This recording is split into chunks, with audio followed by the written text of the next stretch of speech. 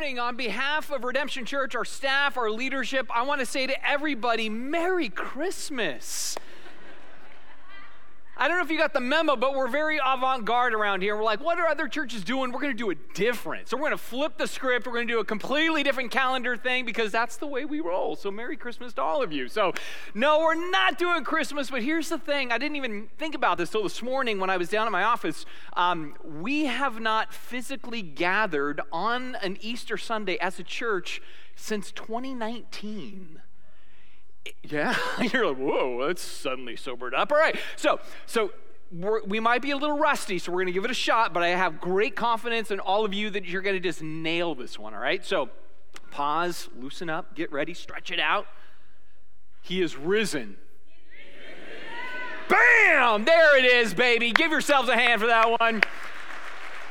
You still got it. It's been a few years, but you still got it, so thank you for that. So my name is Matt. I am one of the pastors here at Redemption Church, and it is just awesome to have all of you with us this morning because, you know what, for us as Christians, today is like the day. It's like the Grammys and the Emmys and the Super Bowl and the World Cup and like Comic-Con all rolled into one. You know, that's kind of what the Sunday is for us. You know it, that's true. And our ratings are better, all right? So that's for us this day, right? And so it's going to be a day where we do a lot of reflection, a lot of encouragement, a lot of reminder.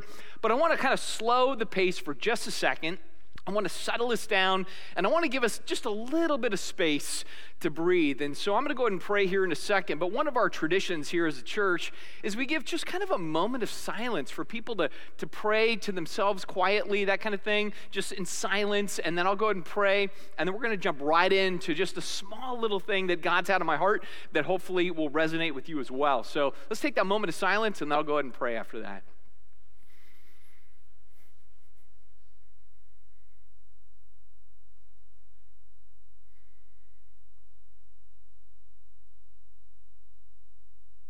Jesus, it is such a joy and a privilege to be gathered with all of these people on this particular day and just remembering what love is about, what life is about, what your good news is about, what we are here to really honor and remember. And I pray that you will encourage our souls. I pray that you will work in the margins of our lives where we face challenge and hardship and grief at times, or even joy and fun and just family joy and all of those things. Like that you would work in all of those spaces so that we sense you, your presence, and your grace in our lives. So we thank you for this privilege, this time, and this remembrance of you. It's in your good name we pray, Jesus. Amen.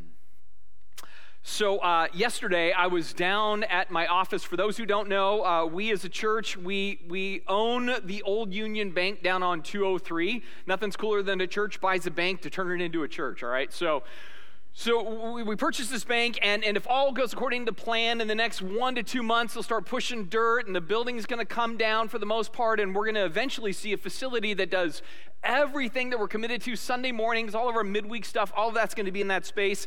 And so because of that, we're having to start looking at moving stuff out of that facility as we get ready for the project. And so I was down in my office, and I was just kind of packing stuff up and figuring out, what do I keep, what do I leave, what do I throw, that kind of dilemma. And I looked out my office window, which looks out into the valley, and I saw this greenish haze, you know? And I'm like, is that like toxic gas from the waste treatment plant just down the way? Or is that like a cannabis plume coming from like Seattle, you know? And I don't know, you know? So I'm just kind of questioning, you know? And then I realized it's all the trees, and they're beginning to bud. It's the leaves on the trees, and I'm loving this, right? Because it's amazing. It's like that time of year where, despite the fact that just in the last 7 days we've had rain, hail, sleet, and snow, winter's death grip cannot hold on forever, right? It's like spring won't be denied. It's going to burst forth. It's going to crush the old darkness of winter with the newness of the life of spring. And so I was just thinking about that, and it just reminds me of what this entire season is all about for us as Christians, what this weekend represents. That it's this move from the death grip to new, fresh, abundant life. That is what we celebrate this weekend as Christians. Now, I know that some of you who are here with us today, you may say, you know what, I'm not necessarily in that tribe. You know, I wouldn't call myself a Christian, consider myself a Christian. I would just like to say, just personally, I am so glad that you're here, right? There's somebody in your world, a friend or a loved one, and you care about them enough that you said, you know what, yeah, I'll come with you to church on Sunday. That's fantastic. I just want to say it's an honor to have you with us. And maybe some of you are like, I came and I'm not of maybe the Christian tribe, but I'm curious. I'm wondering what this is all about. We are really stoked that you are here all the way around. So for those of you who may not then be a Christian or consider yourself a part of that particular tradition, let me share with you a little bit about what we as Christians think and believe. See, we look at this person named Jesus, and we believe he was a real historic figure, and that he was an honest, authentic man. But more than that, we believe that Jesus is also, in fact, God. We believe that God is essence is one, but displays himself in three persons: Father, Son, and the Holy Spirit. And so for us, we're looking uniquely today at that middle member, the Son who is God. And what's so amazing for us in this is that Jesus himself does something that's a little unique from both the Father and the Spirit. He decides to come into the world as a person and experience life just as we experience it. So for example, when Jesus came into the world, he experienced things like love and learning and friendship. He experienced humor and novelty, even surprise when things would happen and people would do things. He would have the sense of, wow, like that was him. In other words, he experienced life just like you. But when we read a story, we also see that he experienced loss and rejection, conflict, opposition, misrepresentation. Matter of fact, when you get to the very end of his life, you see that Jesus experienced depression and anxiety, just like you. See, that's what always captures me about Jesus. It's this idea that in the portrait that we see, here is this sinless God that decides to enter into a sinful world and deal with the messiness of our lives. He introduces himself into the world that we inhabit. He embraces what that world's all about, and he comes to do this for this really important strategic motivation, which is love. Right? That he has such a passionate desire to display his love in the world, he decides to come into our broken world. And he does this because he wants to show that he loves you and he loves me. This becomes all-encompassing for what he's about. And the capstone of his experience is really captured in that final weekend of his presence in this world as we understand it. Because that final weekend captures everything. The first part of that weekend is on a Friday. We, as Christians, call this Good Friday. But it's a bleak Friday. It's a dark Friday. It's a crushing Friday where God hands himself over to this coalition of humanity that abuses him, mistreats him, and eventually executes him. But he's doing that in love. And then there's Saturday, and the Bible doesn't speak about what happens on Saturday, but what we do know is that the followers of Jesus, they had all been cowards on that day where he was crucified, and so they all hide, they run, they flee, and so it's a Saturday of deep shame and regret for their failure. So those first 2 days, man, it's rough. But that then leads into this Sunday morning before the break of dawn. There's this miraculous event, this transformation, and where there was death, there is now life. When there was grief, now there is joy. And where Jesus was in a tomb, then he is risen unto glory. Like that is the story that we're celebrating today. And when that happened, when Jesus emerged from the tomb, it wasn't just that there was life anew for Jesus. No, when Jesus rose, it like changed everything. It was seismic. It had this sense of kind of like waves rippling in all directions where it isn't just he's made new, but because he's made new, all things, he says, are being made new. When we jump to the very last book of the Bible, that's exactly what he says. He says, check it out, behold, take a look. I am literally going to make everything new. Why? Because I rose to make all things new. I rose to give life where there was death. I desired to bring flourishing where there was decay. That is his heart. That is his mission. That is what we celebrate today. And so when we think about the resurrection of Jesus, it's prismatic, it's kaleidoscopic, it's, if you like Dr. Strange, multiversed, all right? It touches a lot of things, it moves in a lot of directions, and it seeps into all the nooks and crannies of life. Now, as I shared, the way this whole narrative begins in that final weekend, well, it starts with a dark Friday. It's a Friday of death. But it's interesting that when we read through the Bible, we see that when Jesus goes off to his death, it's like he grabs a hold of the very essence of death in the process and says, all right, you're coming with me. That's the essence of it. I'm going to go die, but I'm taking death with me, and death is going to go to the cross with me. And so in this ironic twist, in the death of Jesus is in fact the death of death, right? Because that's part of what his mission is to accomplish. And trust me, I didn't write this. There was a dude that wrote a book that we find in the Bible, and this is what he said, all right? He says, because God's children are human beings made of flesh and blood, the Son also became flesh and blood. For only as a human being could he die. And only by dying could he break the power of the devil, who had the power of death. Now, I'll be open with you. I don't fully understand how the devil had the power of death. I can understand how he introduced death. I can see how he tries to populate death, how he had the power of death. I don't understand all of that. But what I do know here, and what is so important, is whatever that power was, Jesus takes a hold of it, and he absorbs it, and he changes it. So again, while the human condition was, again, arrayed against Jesus, they set their will against him on that Friday with hate and malice and execution. Jesus takes all of that, and he's like the ultimate alchemist, right? And he changes the cosmic chemistry of everything that is going on that day. So everybody thinks they're killing God, they're killing the vision, they're killing the whole purposes for what he set in motion, and then Jesus takes all of that and he just changes the chemistry. He takes hate and he converts it into love. He takes violence and transforms it into peace. He takes execution and then sees it converted into invitation. Rejection becomes acceptance, and ultimately, death is converted to this opportunity for eternal life. Like, God is crafty, man. He's crafty, right? He takes all of our ugly and he's able to spin it into this ultimate eternal good that we call the good news or the gospel. This is what he seeks to do.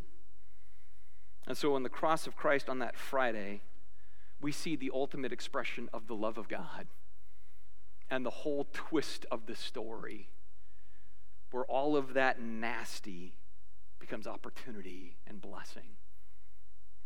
But see, that's not the end of the story.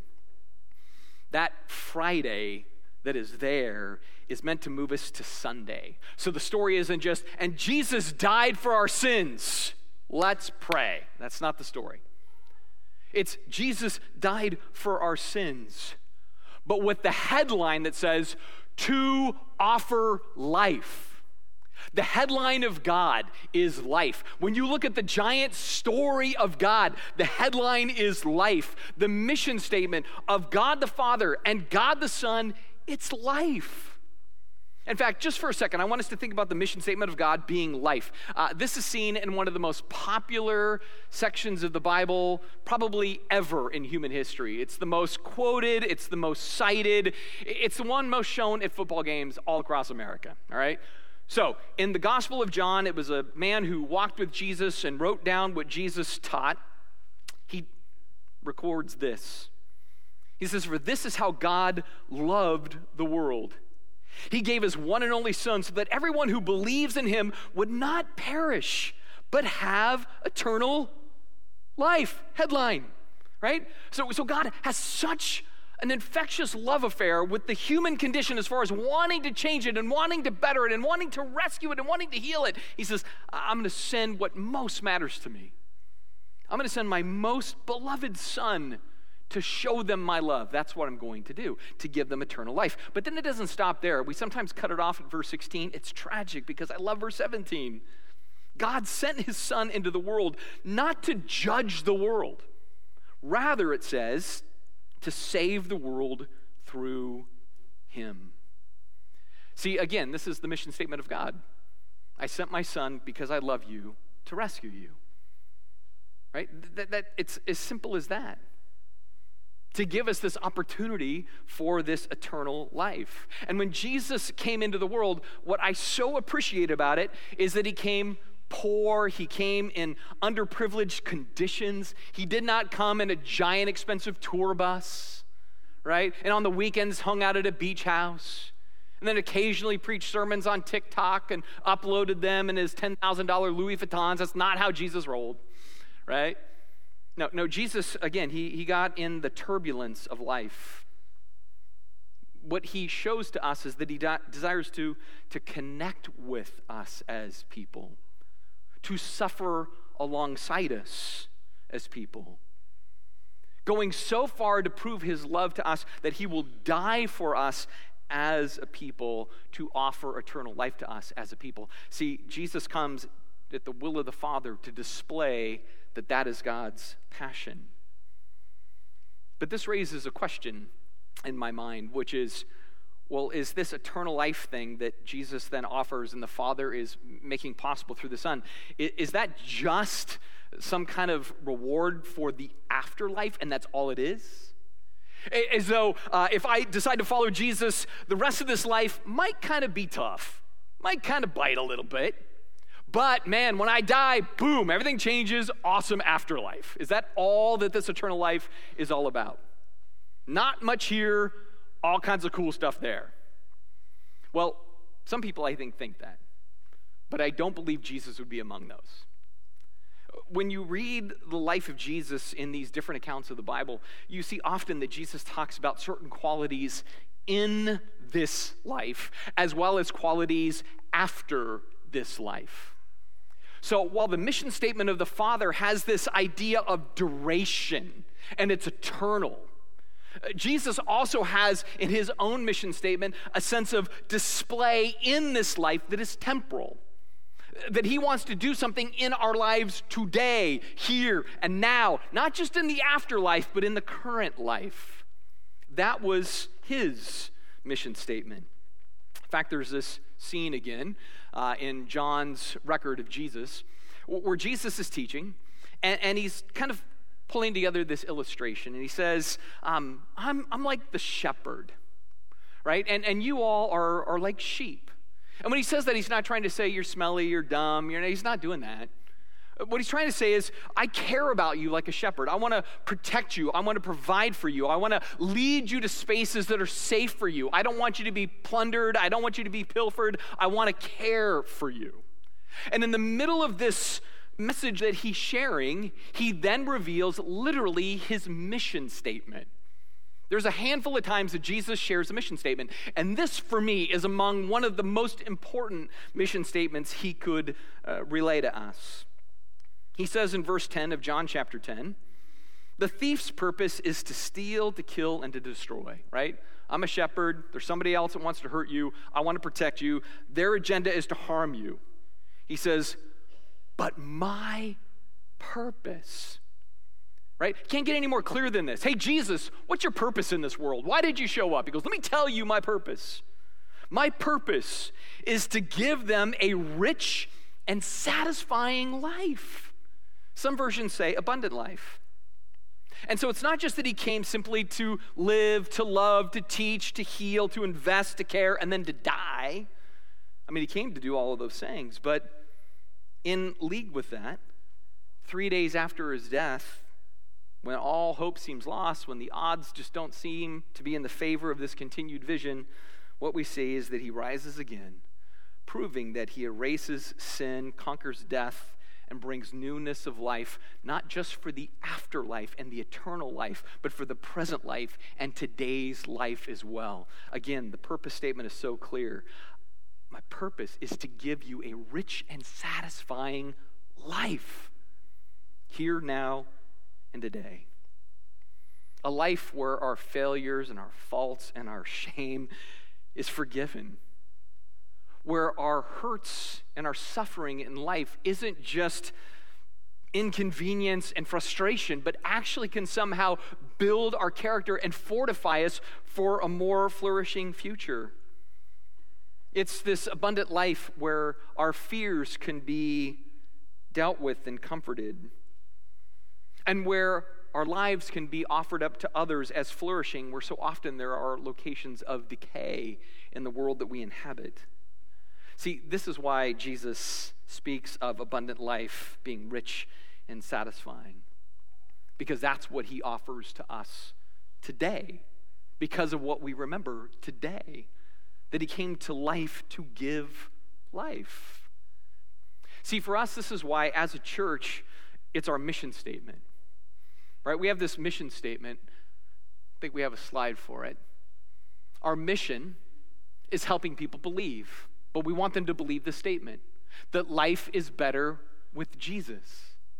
See, this is important to me for two reasons. One is it's just John 10:10, right? That Jesus said it. That he literally said, here's the reason I showed up, to give you a rich and satisfying life. Like he said it, I didn't say it, I'm quoting it, but this is kind of the subtext of that, right? And I want us to authentically believe that that is true. I think sometimes the tragic thing is we read a passage, we go, that's so lovely, that's so great, I should stitch it on a pillow, I should get the bumper sticker, but we often don't really believe that it's true, right? And so I want to help us believe that this statement is true because Jesus said it's true. But the other reason this is important to me is because this is my own personal statement. That I've come to a place where I believe that life is better with Jesus. Now I want to be open in saying this. Maybe I should clarify. What I'm not trying to say is maybe for those in the room who are not Christians, I'm not trying to say, well, you don't have a satisfying life. I'm not trying to claim that. I'm sure there's people who would say, man, I don't follow Jesus and I feel plenty satisfied. So I can appreciate that might be your perspective.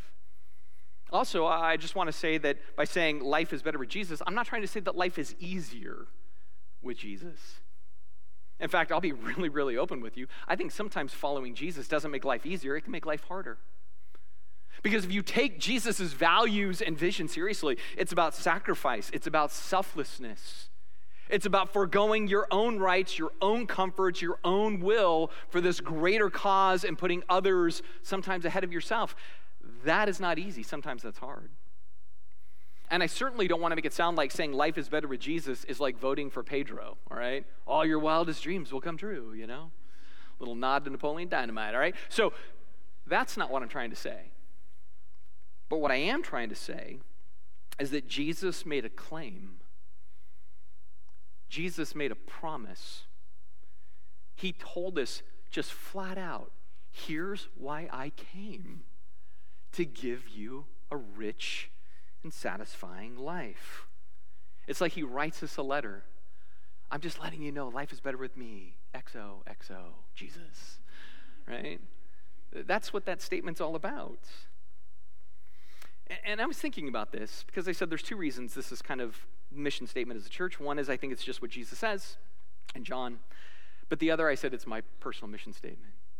And maybe less a mission statement and more this thing that I've come to realize. And so I want to share my story just a minute because I think sometimes stories can be helpful. They're just stories. It's just anecdotal in some ways.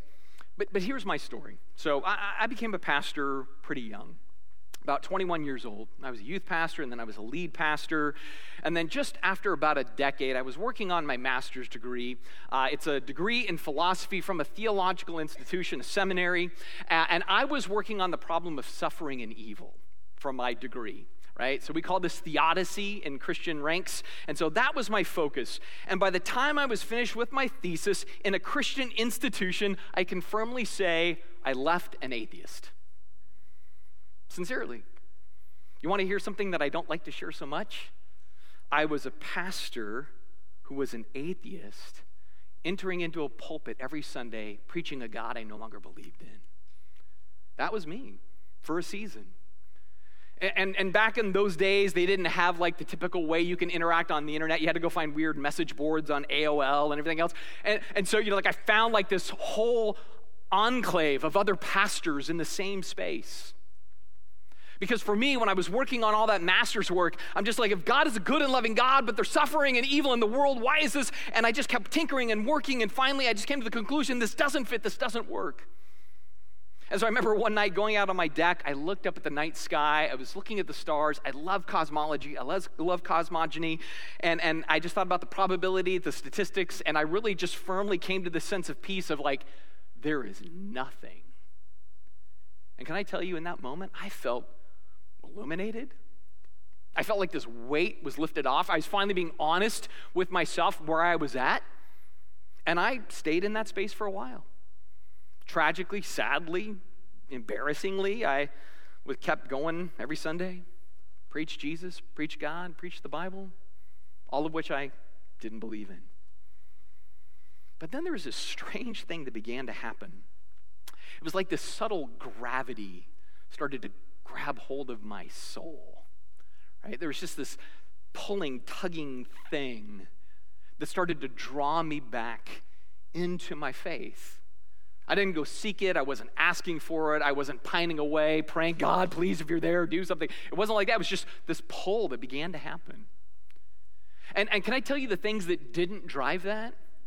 It wasn't like one day I had somebody give me this really great cogent argument for religion and science and how religion answers things that science can't. And I went, oh, that's brilliant. Now I'm signing back on the dotted line. That wasn't it. And it wasn't like I suddenly realized I could solve the problem of suffering and evil as it relates to God. I wasn't like, oh, that was the answer I was looking for in my thesis paper. Wasn't that. I didn't have some supernatural event that suddenly just like a bolt of lightning went, God is real, that's proof, I'm all in again. That's not it either. No, it was just this subtle movement of God where I realized that life without Jesus was not as good as life with Jesus. It was that simple for me, right? So when I entered the path anew, right? When I entered my faith life again and I set my foot to that journey with Jesus again, I had a backpack that still had doubts, still had questions, still had frustrations. It wasn't like that just all went away and now I'm back at it again. I left a certain kind of Christian. I came in a new kind of Christian in that whole process. I came to understand the disbeliever, the non-believer, the frustrated believer. Like suddenly there's this whole new sense of empathy for a world that once I didn't understand. I had been a part of that now. And so I came into this new journey still with the questions, still with the doubts, but with conviction that despite all of that, I just knew that life was better with Jesus. That my humanism didn't answer all of my deepest issues. That while my brain could be satisfied in some ways in my non-godness, my soul just couldn't. And I know some people try to say, well, the rational mind is more important than the emotional soul. Baloney. It's not really true. We're all emotional creatures. We all have these longings, these needs. There's this thing called our soul that speaks to us, sometimes screams at us with anxiety, with fear, with question, with whatever. And so I found that all of my humanism just couldn't undergird my deepest needs. But in that return to life with Jesus, I just found, yes, life is better. My common fears are addressed differently. My outlook has changed. My life orientation has just been shaped in much more liberating ways than what it was before when I had departed. And so Jesus' life in my life, it gave me a greater sense of purpose, gave me more of a sense of assurance and confidence, strength, focus, fortitude, hope, all of that was there.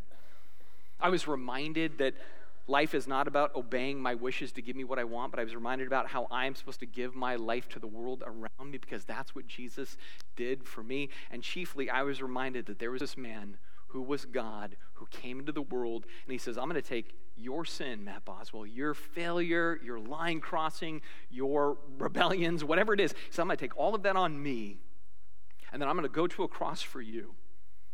And then I'm going to rise from the dead in life, and I'm going to give you life as well. And for me, I just went, yep, life is better with Jesus. Now in this, I, again, want to be clear, all of life is like this, right? That's how life works, it has highs and lows. And when you have abundant life in Jesus, you have really highs and lows sometimes, right? But there's this upward trajectory as you go. Because this life with Jesus is a journey.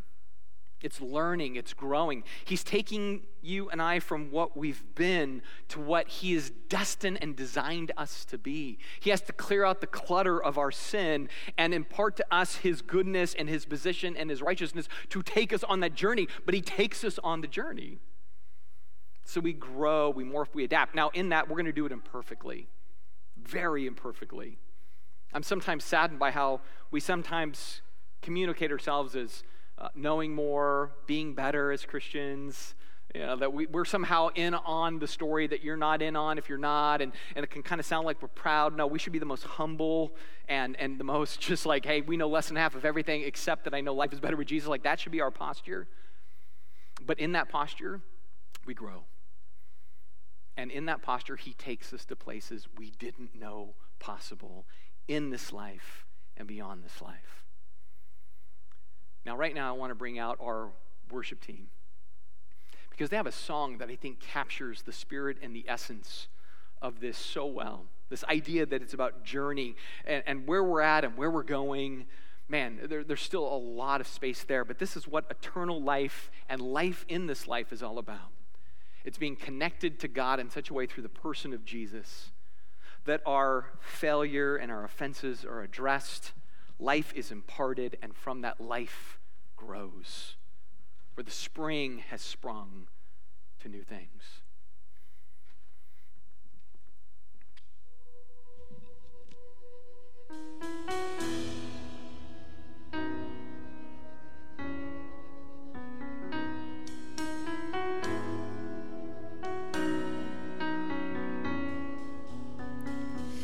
Heart is my broken heart. Keep bringing me back to you again. Sometimes I fall apart, but you're always there, just like a friend, just like a friend. There's no doubt about it, I'm on my way home. I'm not yet where I'm going, I'm a long way from where I was. I hear a choir of angels cheering me on. I'm not yet where I'm going, but I'm a long way from where I was.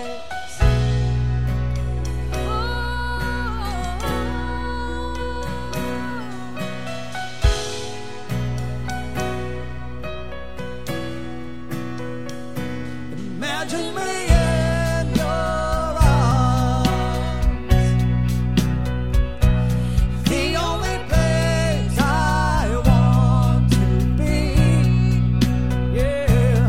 And when this life is hard, sometimes you know it does. One day I'll dance on golden streets, gonna ride on angels' wings. There's no doubt about it, I'm on my way home. I'm not yet where I'm going, but I'm a long way from where I was. I hear a choir of angels cheering me on. I'm not yet where I'm going, but I'm a long way from where I was.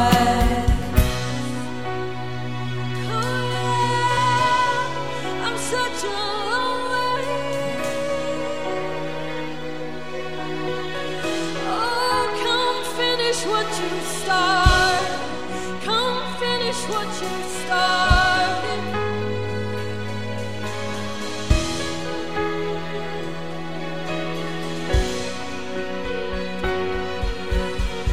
I'm not going back, never going back. How amazing to know that we've only just begun. Oh, we've only just begun. I keep pressing on, I keep going strong. I keep singing the same song. We've only just begun. Oh, we've only just begun. I'm not going back, never going back. How amazing to know that we've only just begun. Oh, we've only just begun. I keep pressing on, I keep going strong, I keep singing the same song. We've only just begun. Oh, we've only just begun. Oh, there's no doubt about it. I'm on my way home. Oh, I'm not yet where I'm going, but I'm a long way from where I was. I hear the choir of angels that cheer me on. I know there's no doubt about it. Oh, I'm on my way home.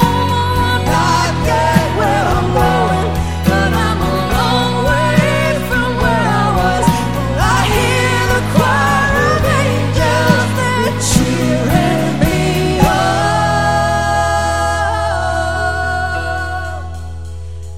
Not yet where I'm going, but I'm some way from where I was.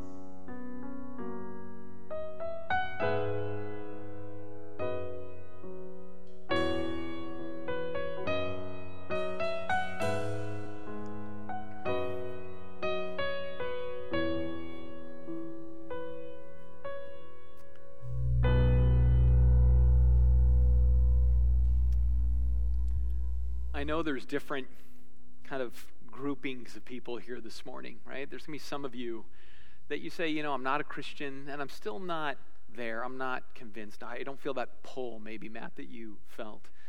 Again, I just want to say thank you for being here. Thank you for learning a little bit more about what matters to us as those who follow Jesus. But maybe there's others, and you go, man, I'm not in that tribe of Christian, but I'm maybe feeling that draw, that pull. That's just a prayer away for you to kind of take that step, to enter onto the path, right? It's this thing where you just say, hey, Jesus, I know I have gone my own way, done my own thing, and you went to the cross to deal with that reality and to give me life. Jesus, I want to follow you. Take my life. You make that your prayer and your way, and that's entering the path. That's what it's about. Now, there's others maybe here that would say, no, I entered that path, but I have not been walking it well. I've been a little rusty on some things. I've not been attentive to some things. Again, for you, just kind of kickstarting things is just a prayer away as well. To say, Jesus, I want to get back in tune with you. I want that abundant life that you promised. I want to know what it's like to have that rich and satisfying life in you every day. And then there's some of us that, man, we're walking the path, but sometimes it's hard. Sometimes it's steep. And we need that extra push, and maybe that's your prayer. Right now, I just want to give all of us space to take a moment to close our eyes and just kind of put our heads down so we can create that kind of private bubble just for ourselves. And whatever words that you feel the need to have with God, this is your space to do that, just quietly, privately to yourself. If it's, I want to start something I've never had before with you, Jesus, or I want to get back on track, or I just need some extra juice in the tank, whatever the prayer is. Man, this is your time for that.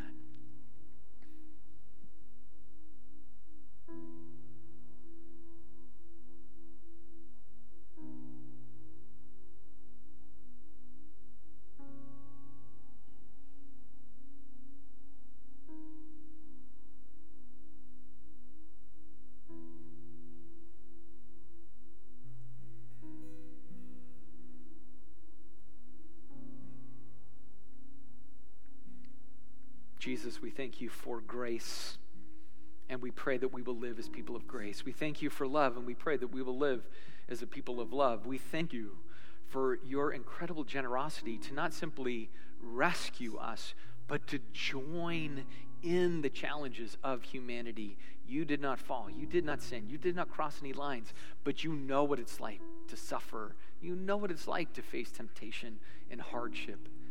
And from that, we know we have solidarity with you, and we can come before you knowing that you're gracious because you understand. We thank you that you are patient with us and that you are good toward us. We praise you this day and thank you for what this day is all about. In your good name, amen. Just as a personal note, if you prayed any of those prayers and you wanted to share that with myself or one of our pastors or staff or whatever, we'd love to hear that story. But thank you as well, as we've all hopefully had a day to reflect, to take a deep breath, and to be reminded what this is all about. And so, yes, if you prayed any of those things, I would love to talk with you. And beyond that, I'm so grateful that we were able to gather today.